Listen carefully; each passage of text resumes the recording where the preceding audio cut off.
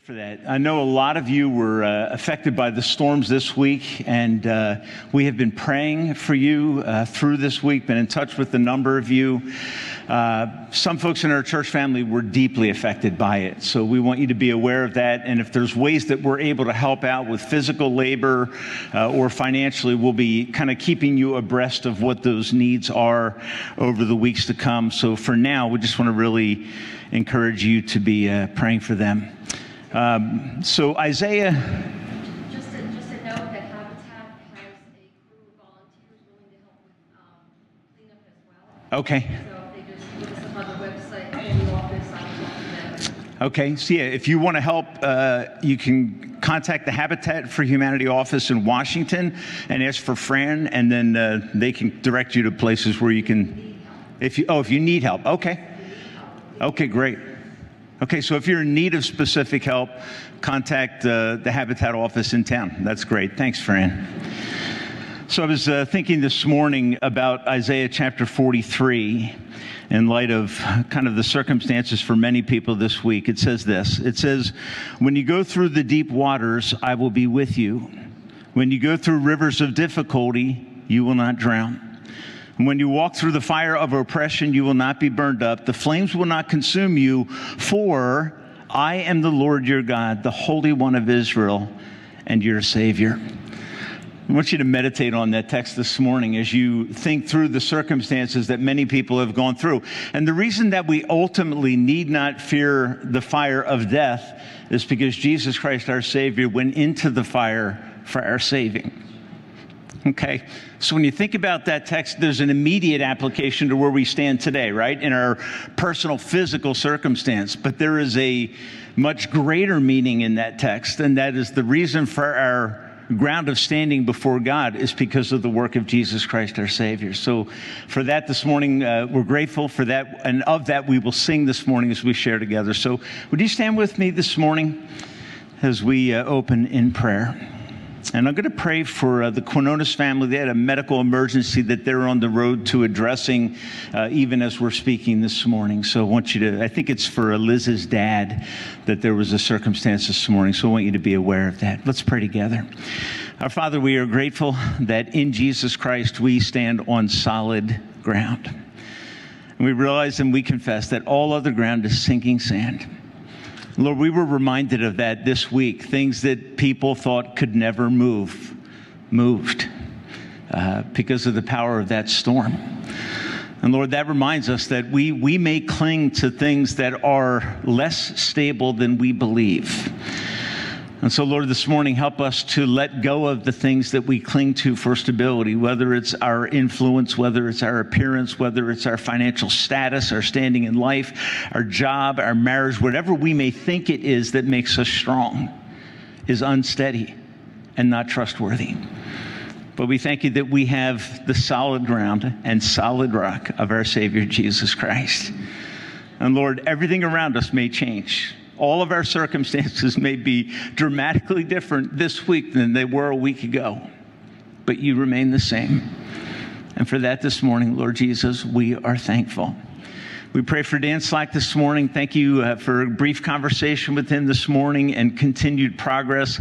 We pray for him, his simple request for patience as he walks through this season of recovery from heart surgery, a slow walk, which is hard for him. And God, I just pray that you will just pour comfort over him and that he will find himself resting deeply in you along with his wife and children. We ask the Lord for your blessing over the Quinones family as they go to care for Liz's dad, is my best understanding of the situation. Lord, you know. And so we commit that family to you this morning as they walk through this season that you have for them today. Be with them and show yourself strong to them, we pray. Bless the singing of your word and the preaching of your word this morning. Glorify the name of Christ.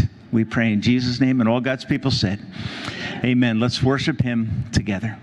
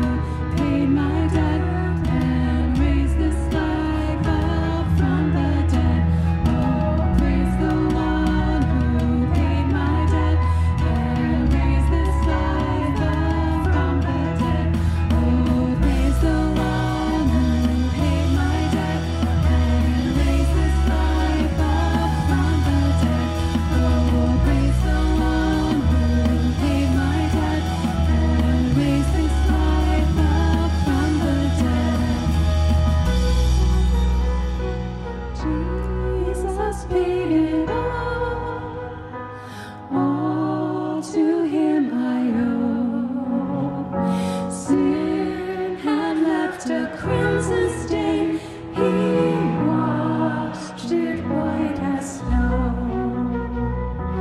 Sin had left a crimson stain, he washed it white as snow.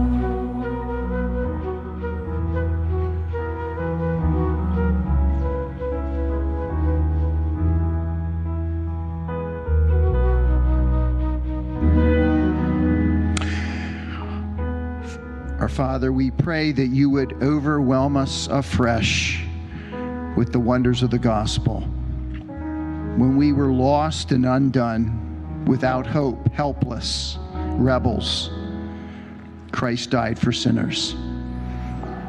And Lord, because we know him, we are people of great hope. And for that, we will be eternally thankful. In Christ's name I pray. Amen. You may be seated.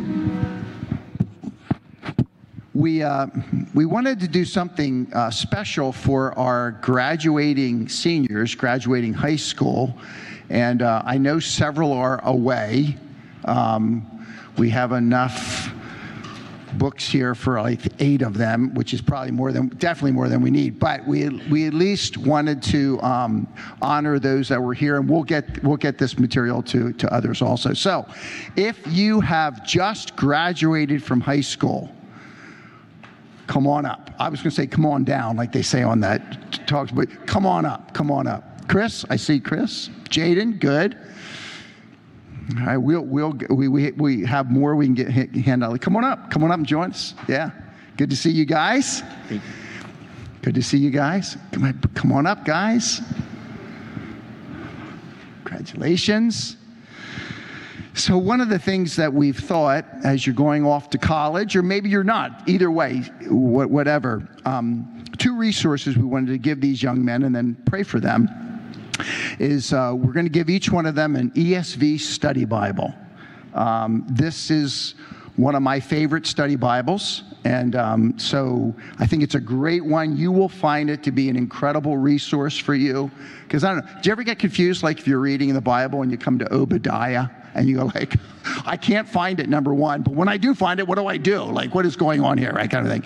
So these study Bibles are just excellent to orient you to the Bible. That's the one. And the other book we're going to give you, so we're assuming that you'll read them, okay? Right?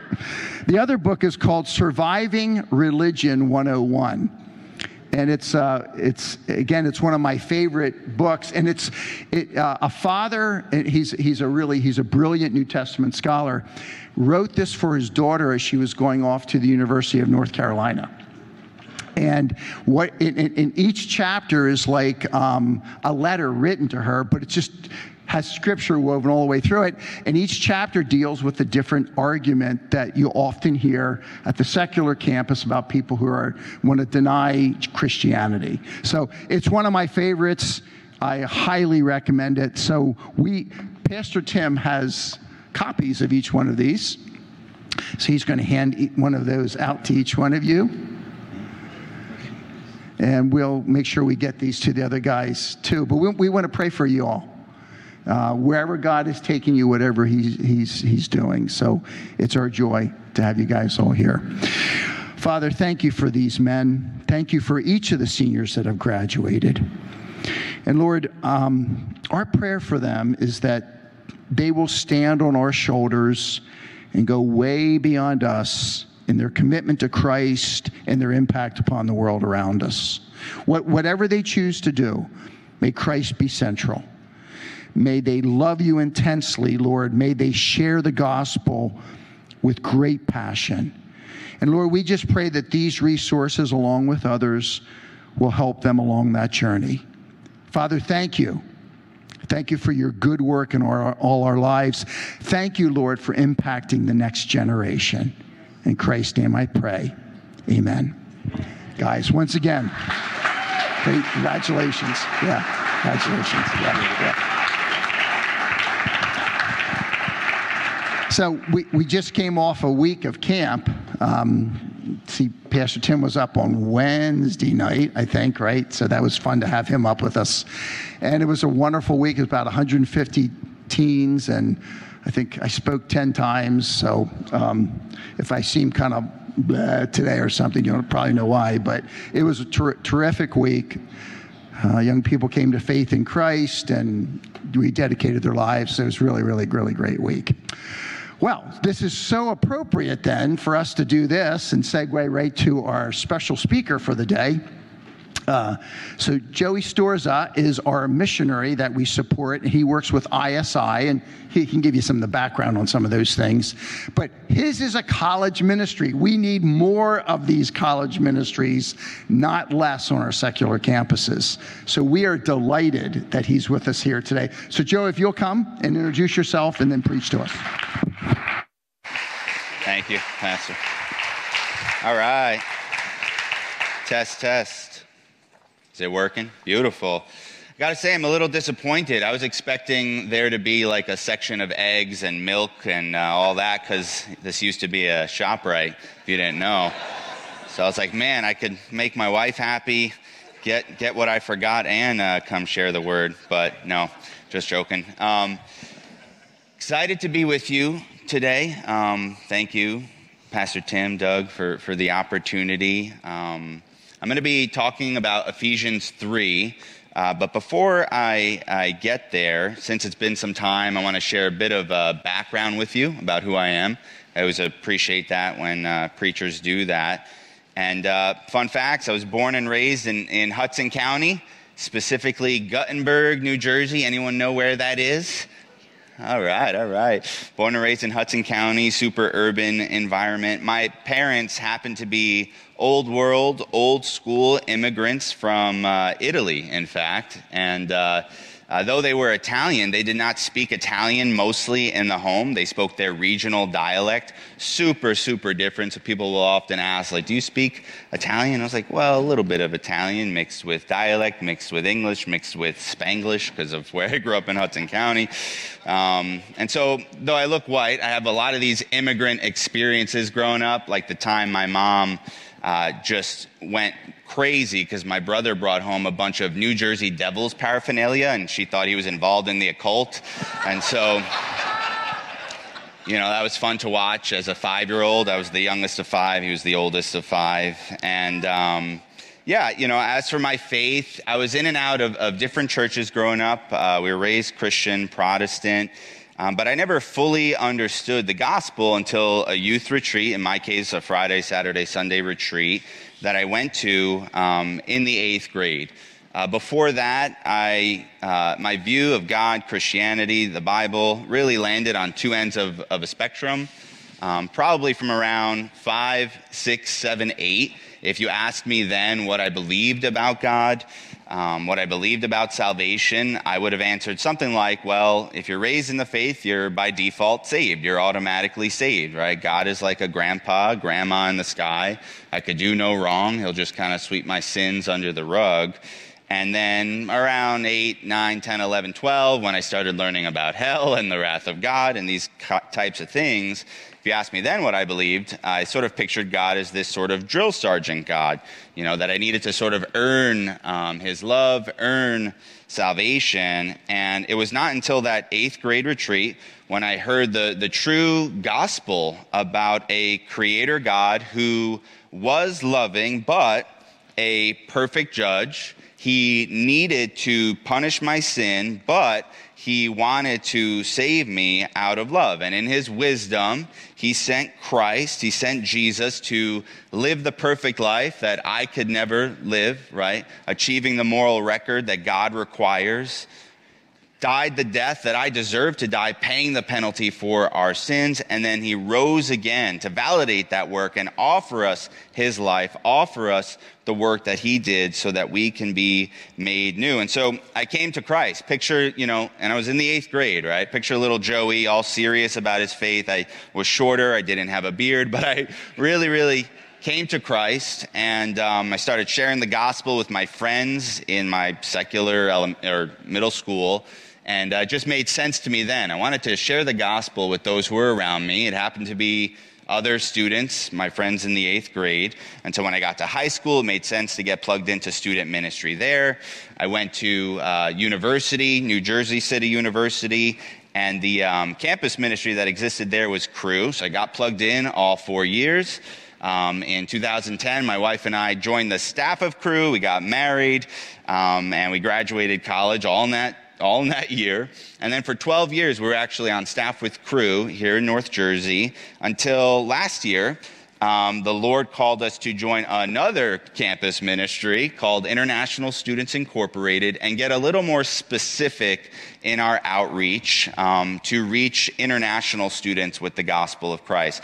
And though they're both campus ministries, they're very different. In Cru, I was on about 5 campuses, mainly coaching the Christian student leaders to do the work on their campuses, and it was mostly undergrad, mostly American students. In ISI, I get to be at one campus, Stevens Institute of Technology, working mostly with non-Christian international students, helping them with hospitality, showing them where to buy groceries, becoming their friends, helping them move around furniture, but also doing Bible studies right on campus. The bread and butter of our ministry is a Friday night fellowship, which in September, for about the first 3 weeks at this one school, we had about 100 international students come out. Not all of them stayed.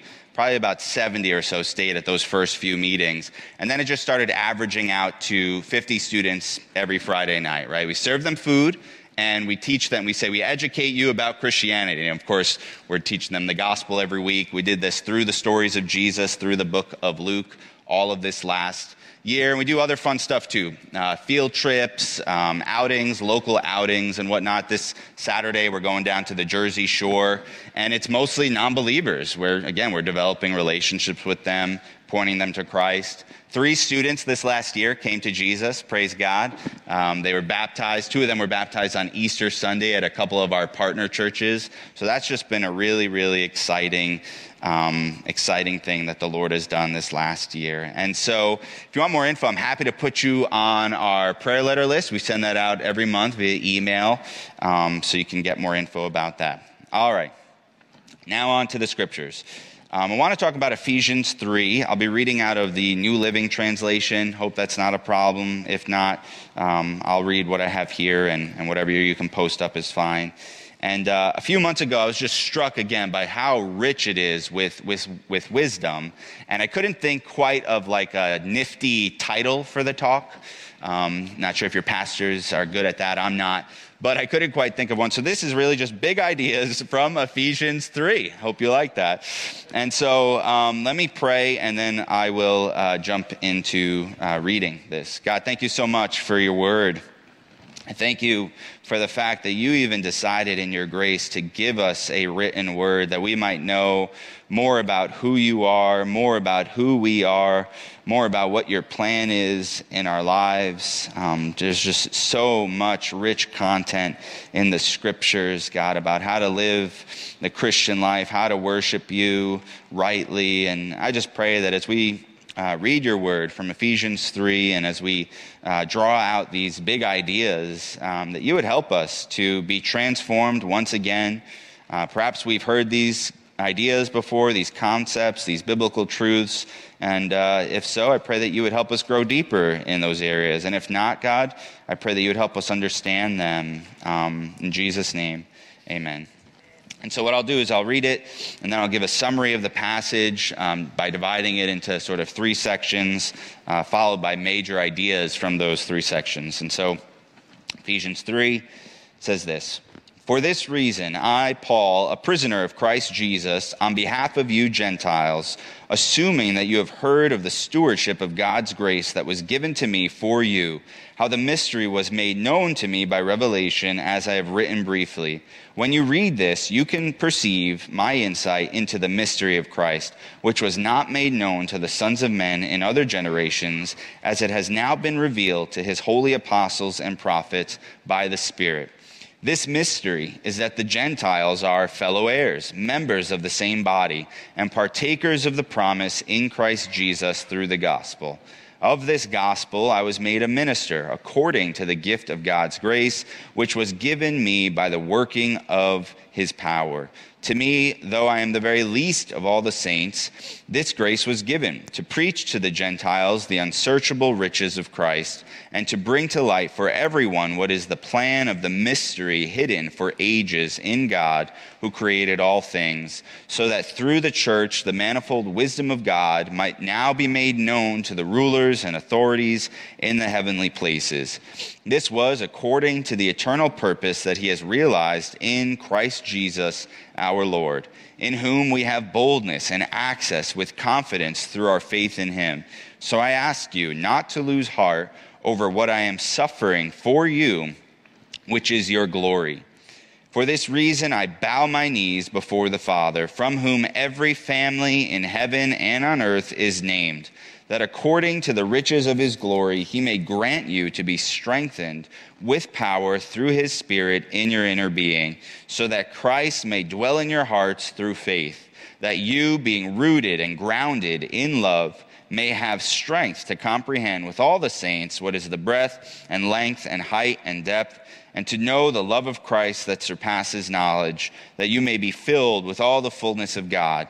Now to him who is able to do far more abundantly than all we ask or think, according to the power at work within us, now to him be glory in the church and in Christ Jesus throughout all generations, forever and ever.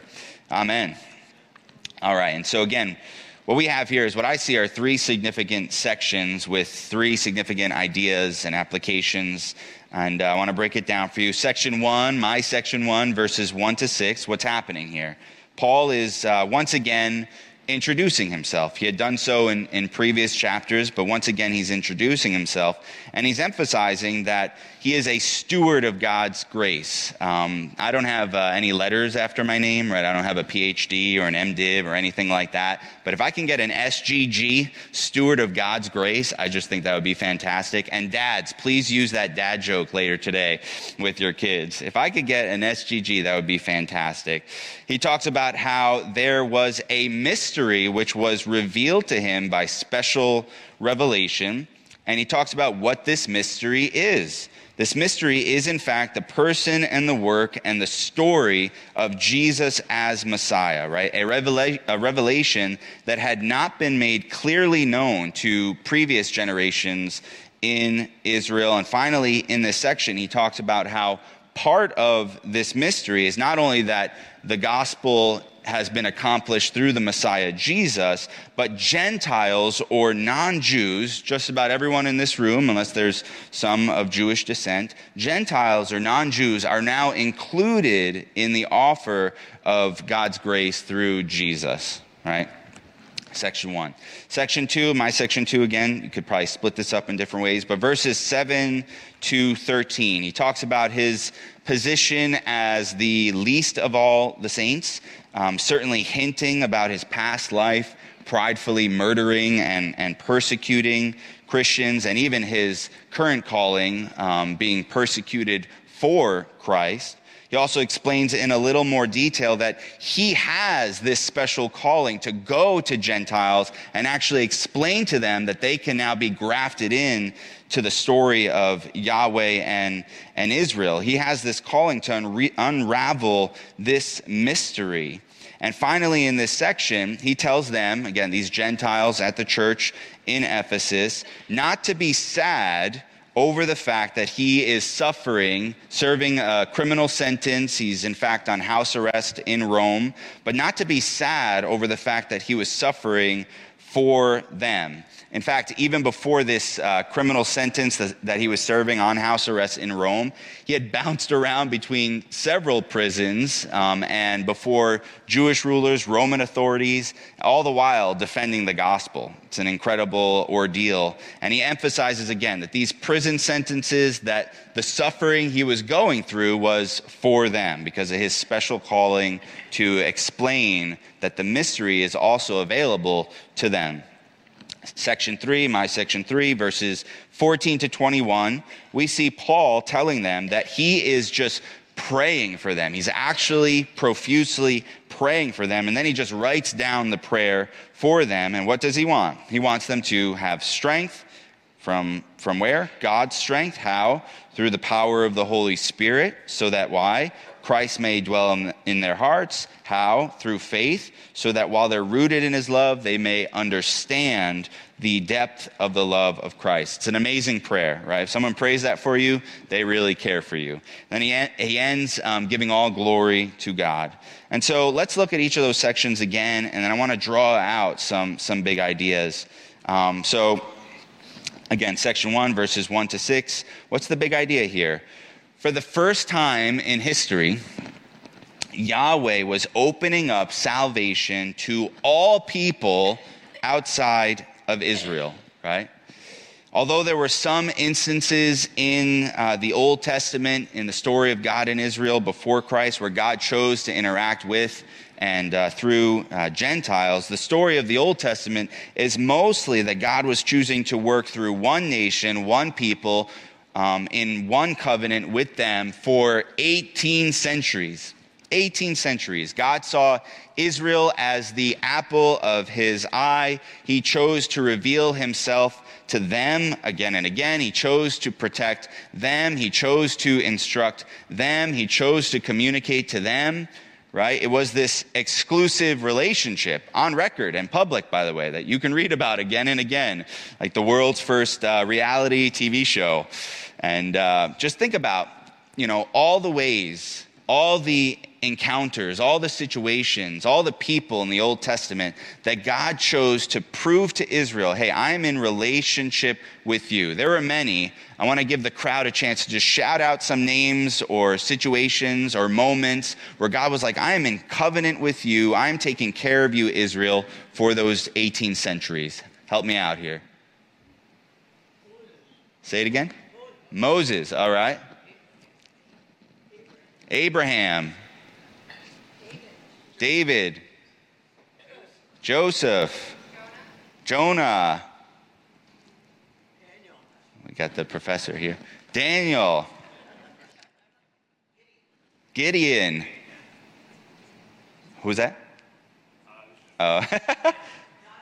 Joshua, again and again and again, God chose to work through people who were part of this ethnic group, Israel.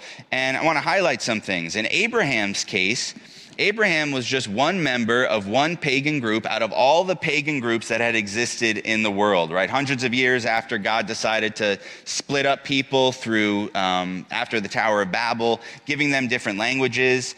They were all just different pagan groups worshiping different pagan gods.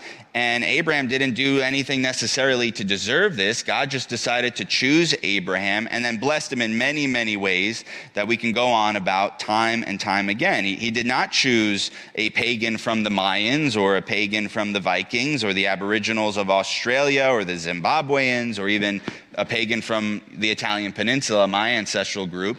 He chose Abraham. And Abraham was just the initiation of God's covenant with Israel, right? He then continued to work through his son, right, Isaac, and then his grandson, Jacob, and then the 12 tribes of Israel. And then even after all that, he chose to work through Moses to show the people of Israel that he wanted to protect them. And he freed them after a series of miracles and promises that he performed through the prophet Moses, even doing so at the expense of another ethnic group, right? Once Israel was on the other side of the Jordan, that was a miracle in and of itself. God let the people of Israel go through, and then he closes the river Jordan, right? Trapping the enemies of Israel, protecting this one group of people. And then there are the prophecies about a coming Messiah.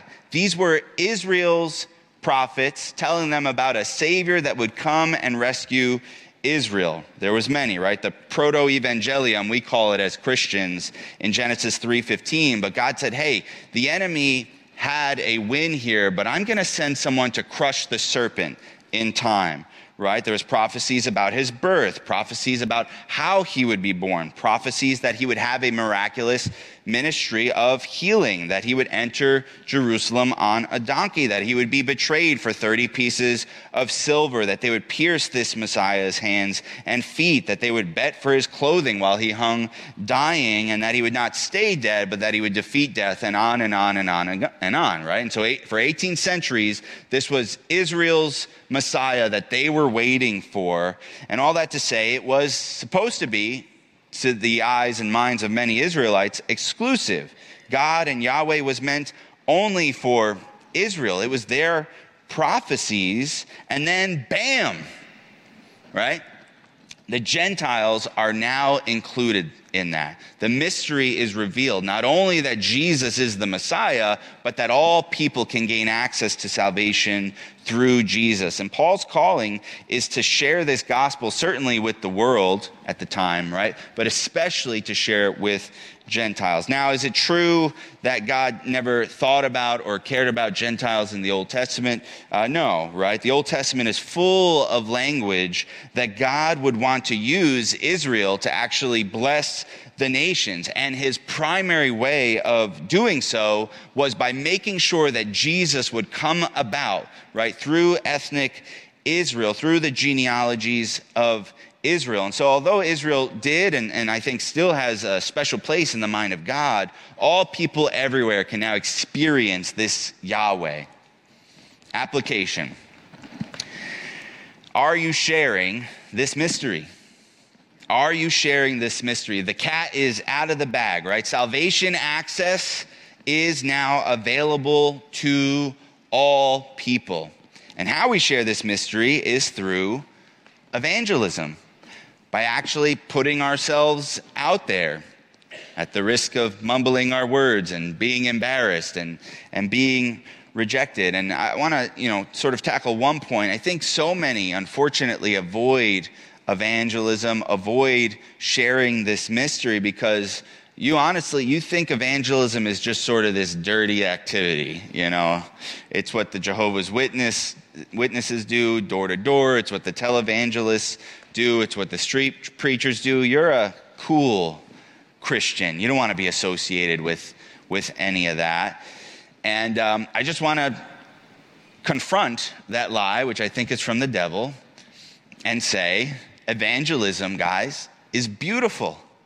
It is so beautiful to go out of your way and to look for opportunities to explain this mystery to as many people as possible. It is a beautiful thing. And as maturing Christians, we need to target those lies that come from the enemy, that come from ourselves, and confront them with the truth. And that's one of them. Now, don't get me wrong. I love evangelism. I get to do it, all the time with the international student ministry. I still think it's scary. I even have my own broken, imperfect record too. I remember when I first became a Christian. Again, I'm the big Italian family. I'm the youngest of 5 kids. When I first became a Christian, my 4 older siblings were not walking with the Lord at the time. And I just really, really wanted my 4 older siblings, my 3 brothers, 1 sister, to come to Christ. And so I preached hard and again and again and again, so much so that I ended up actually pushing them away. And so I got convicted for that. And I sort of compensated by just deciding, okay, I'm just not going to share with them at all anymore, right?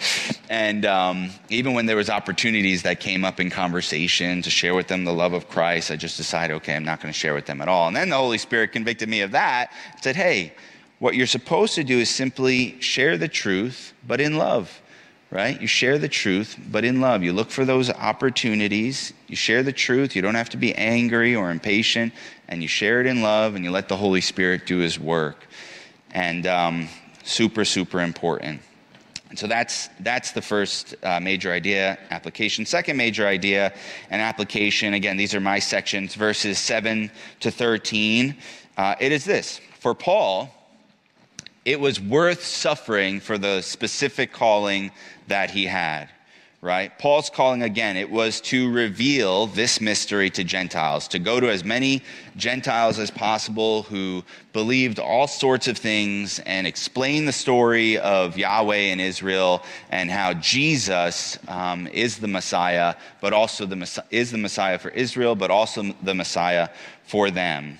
And he did this, right? He did this. So much so that, again, he ended up in prison many, many times. He ended up on trials many, many times. Again, this letter of Ephesians was a prison epistle, one of many prison epistles written because he was serving a criminal sentence. In this case, it was strict house arrest in Rome.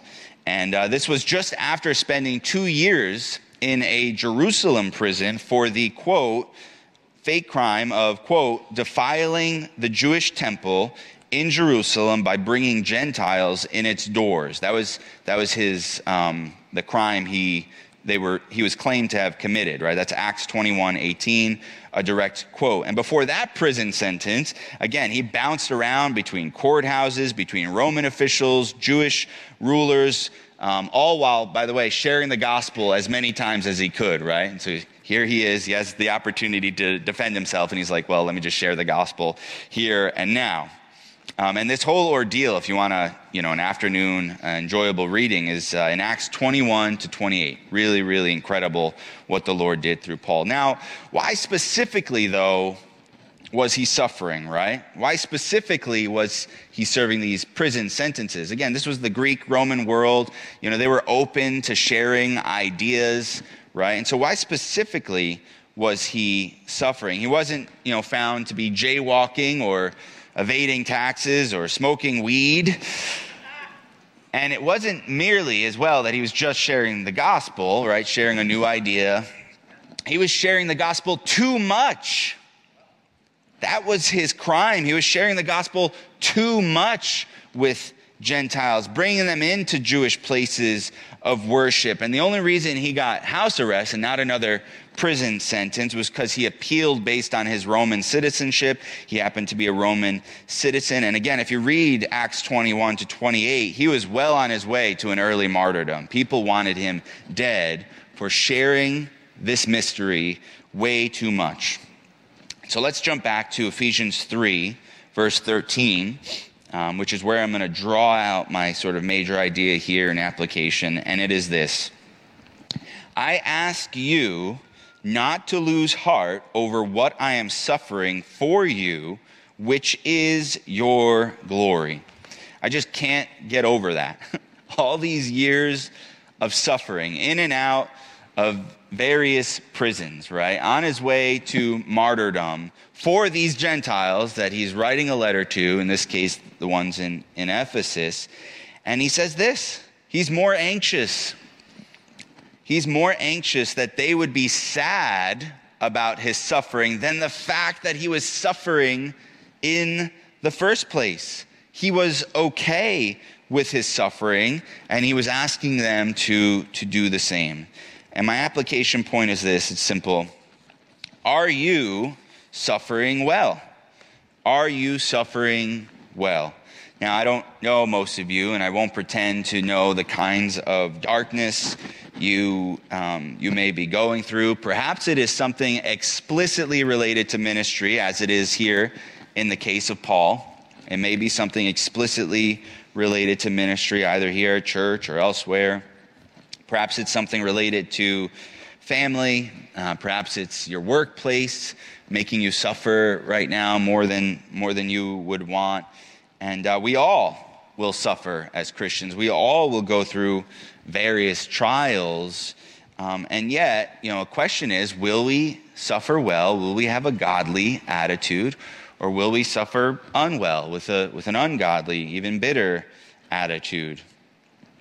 Years ago, my wife and I, we felt called to, although I was raised in northern Hudson County, Guttenberg, we ended up in Jersey City for a time. And so 6 years ago, I'm sorry, it's more like 9 years ago, we felt called to just settle and buy a home in Jersey City and stick with this church, local urban church that we were a part of.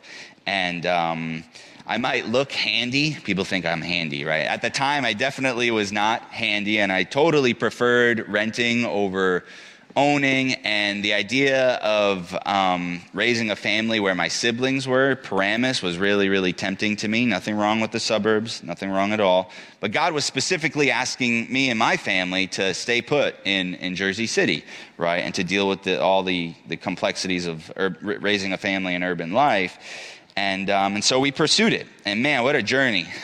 Right, so that was about 9 years ago when the Lord said, okay, start looking into it. It took about 3 years for us to finally find a home that was like, okay, this is in our price range and all of this. And then even then, for various factors, various reasons, we were essentially homeless for about 10 months while we waited on some major repairs that the home had, that the owner at the time needed to take on. And so I was living in North Jersey in my sister's basement with the two kids who were toddlers. We needed to drive back and forth for their schooling in Jersey City, about an hour and a half or so. And my wife was pregnant with our third baby girl. And you know how that is with pregnant lady. And so that was tough on her. And I have to admit, I did not suffer well during this time. Even if I never said it, and maybe I never even had a stream of thoughts in this way, the back of my mind, I was definitely blaming the Lord, often questioning why things were not smoother for the thing He asked me to do. And it's been 5 years since this, I would say it was a trial.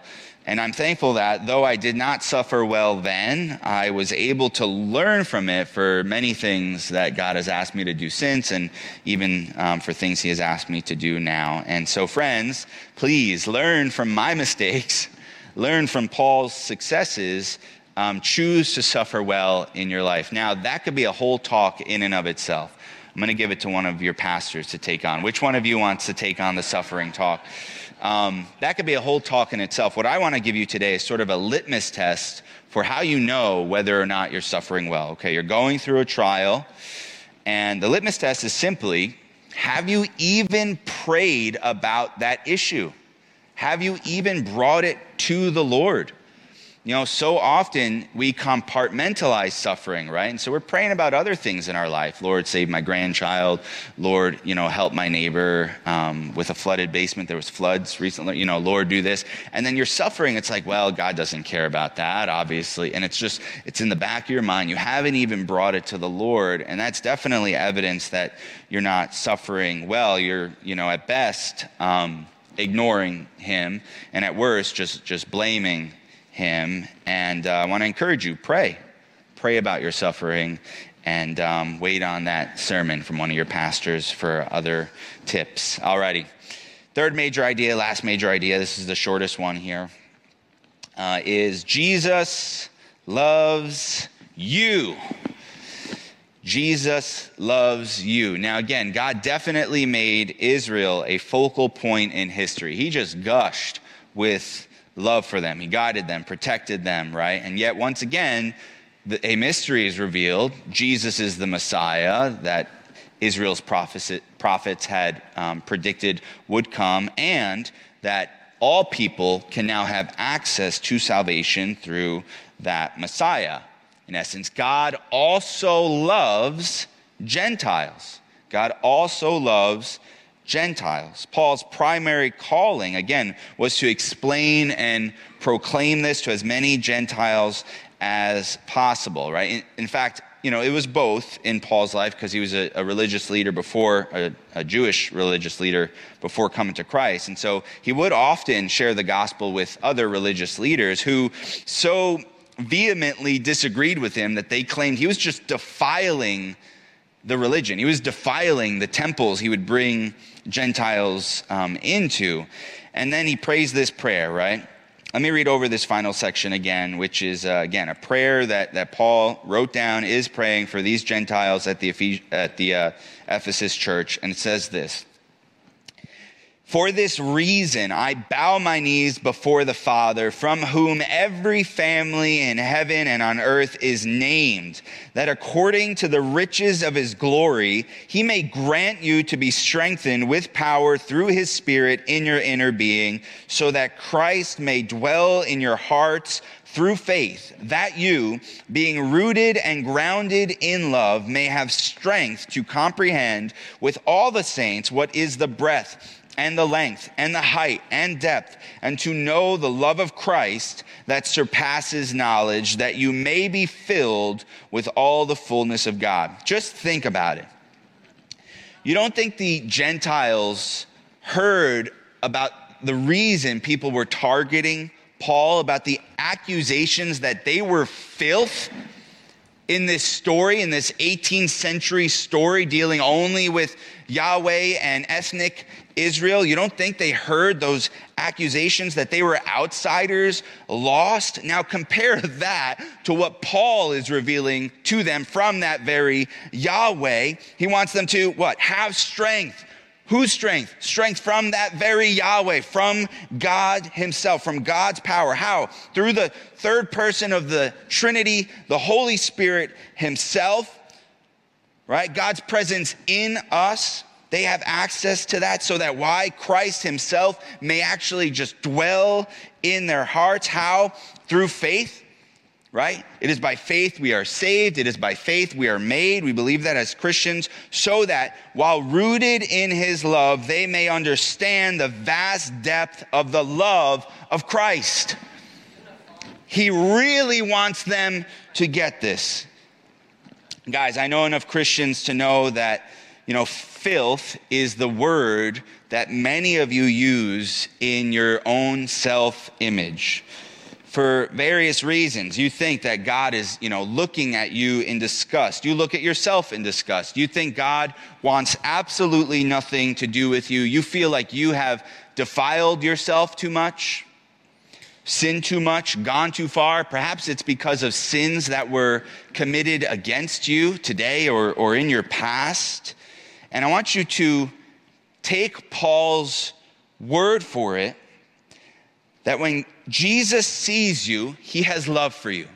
Jesus loves you, right? For those hearing this for the first time, this may be your first time coming to this church. Jesus loves you. For those who have been exploring Christianity for some time, perhaps for weeks, months, years, the Jesus you've been reviewing and studying, he actually exists and he really loves you. For those born and raised in the church and who've stayed the course, praise the Lord. Jesus loves you. For those born and raised in the church, but who have had periods of habitual sin and backsliding, Jesus loves you. My goodness, his love for you is great. And you need to know that. He wants you to feel that and know it. Amen? Let me close in prayer. Is that all right? God, thank you so much for your word. Ephesians 3 is just so rich with wisdom for who you are. I thank you that we can evangelize. We have the privilege of evangelizing, God. We can go out and tell people that there is a mystery, and this mystery is Christ himself, who has poured out himself for their salvation. I thank you that, God, that we can suffer well as Paul did, God, whether it's, because of ministry or other issues. I pray that we would have godly attitudes, mature attitudes when you call us to suffer. And I pray that as believers and non-believers, perhaps alike in this room, you would help us truly understand the love of Christ, how deep, how firm, how solid, how unchangeable it is by no merit of our own. And I pray that in Jesus' name, amen. Let's stand and respond to what we just heard by singing about Christ, our solid rock.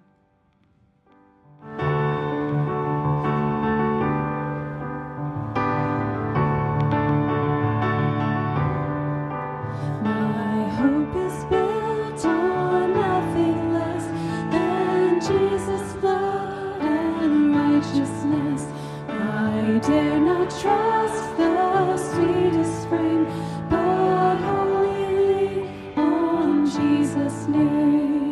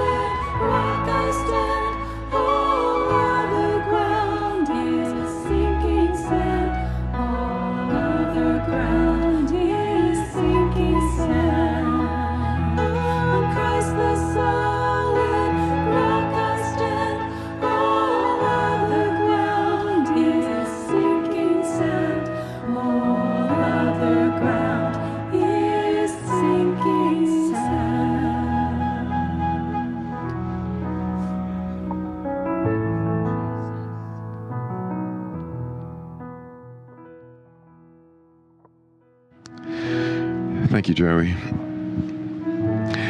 Thank you, Joey. Thank you for that message, and let us pray.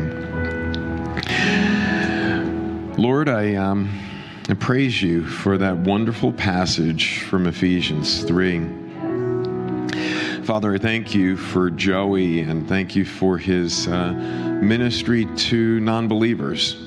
And he's going into the world at Stevens Institute, Father, and sharing the good news with international students that are coming to our country, first of all, probably feeling insecure coming to our country, coming to a brand new school, and then hearing of the good news of the gospel is the hope. I thank you for those 3 that came to faith this year. Thank you for the 2 of them that went into the waters of baptism on Easter. We praise you for that. Lord, I thank you for this message from Ephesians 3. Father, I pray that you would give us the privilege of sharing that mystery that you've given through Paul, given through the apostles, and you've given it to us. Father, help us to share that. Father, for those that are suffering today, Father, I pray that we would hear the words to suffer well. Lord, I pray that you would remind us that there's not a molecule in this universe that's not under your control. So I thank you that even as we go through these struggles, it's been ordained by you, and that you want to do something in us and through us. And then, Lord, I pray that you would help us to be buoyed and founded by that amazing, invincible, infinite love that Jesus loves us. That you love us, Lord. Your Holy Spirit loves us. We praise you. Pray for anyone that is here today that doesn't know you, Lord, that has never trusted in your Son. I pray that they would come and talk to one of us and hear the good news of gospel grace. And Father, in closing from Romans, may the God of endurance and encouragement grant you to live in such harmony with love for one another in accordance with Christ Jesus, that together you may with one voice glorify God the Father of our Lord Jesus Christ. Therefore welcome one another as Christ has welcomed you, for the glory of God. And all God's people said, Amen. Be blessed. Have a great day.